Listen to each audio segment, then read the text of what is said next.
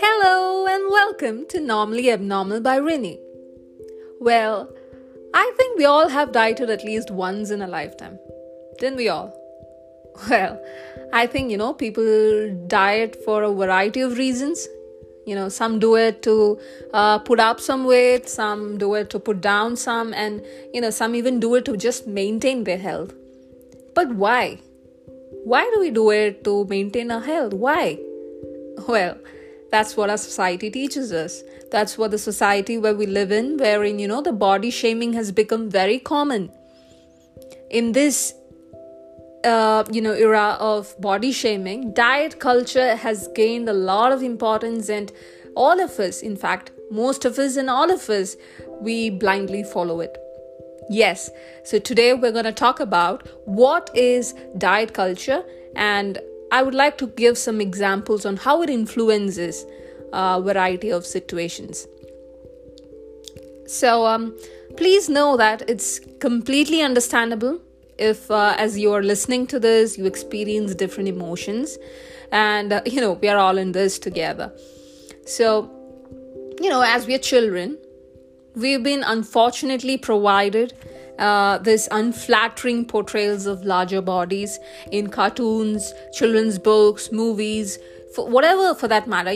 There's always this negative characterizations for these huge bodies, and it continues throughout the life, even to date. So, what is diet culture? What exactly is diet culture? Well, I'll share a bit of my interpretation of diet culture. Well, I believe that it's a set of beliefs with the idea that thin bodies are most desirable, valuable, and healthy. It also conveys that eating a certain way is good or bad, and that a person's worth increases when eating healthy or living in a small body. I would say diet culture is a form of oppression, and dismantling it is essential, for creating a world that's just and peaceful for people in all bodies.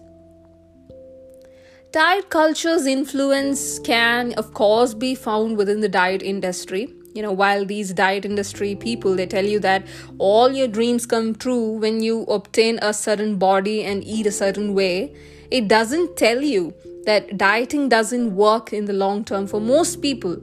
As it can be very harmful emotionally, physically, and even, mentally. It's also a strong risk factor for developing eating disorders. Well, diet culture is not just about dieting. Well, I know this is very confusing right now, but diet culture, like I said, it also concerns of our food choices. Under the pretext that it mirrors our morality. I've seen people personally who count the calories they take a day. That's that's basically diet culture. So what is the problem here? What exactly is the problem? Diet culture can be very sneaky, and it's very hard to detect. And when in fact it's pretty much everywhere.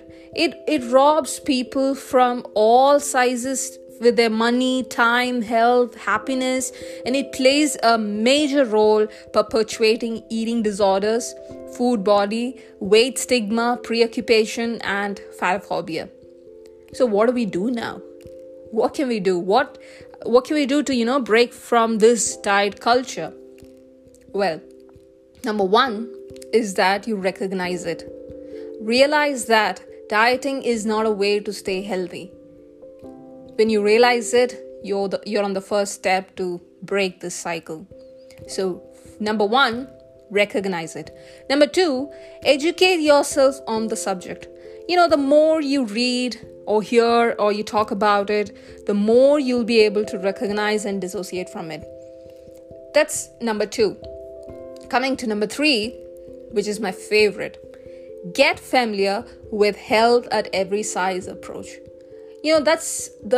I think this is the most important concept that we in this generation, need to put into work, because every body is beautiful. Every body. No matter it's curvy, it's not curvy, whatever it is, it's just beautiful. Respect each body and don't stress yourself restricting from certain food just to be that lean, the society tells you as beauty.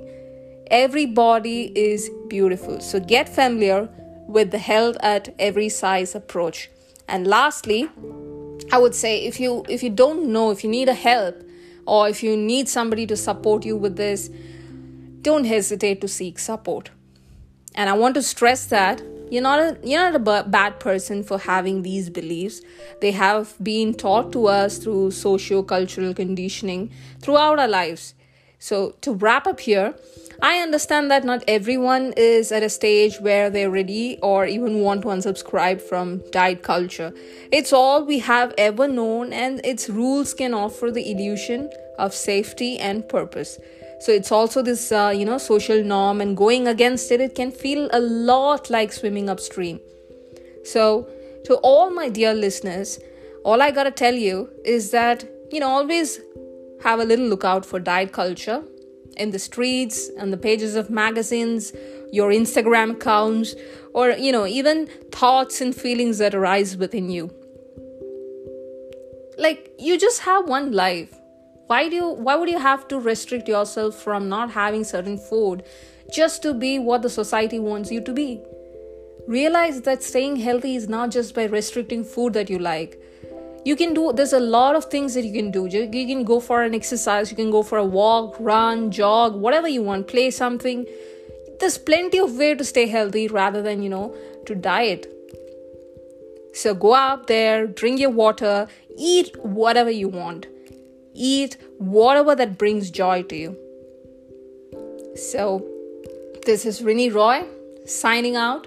Thank you for listening, and I love you all. Take care.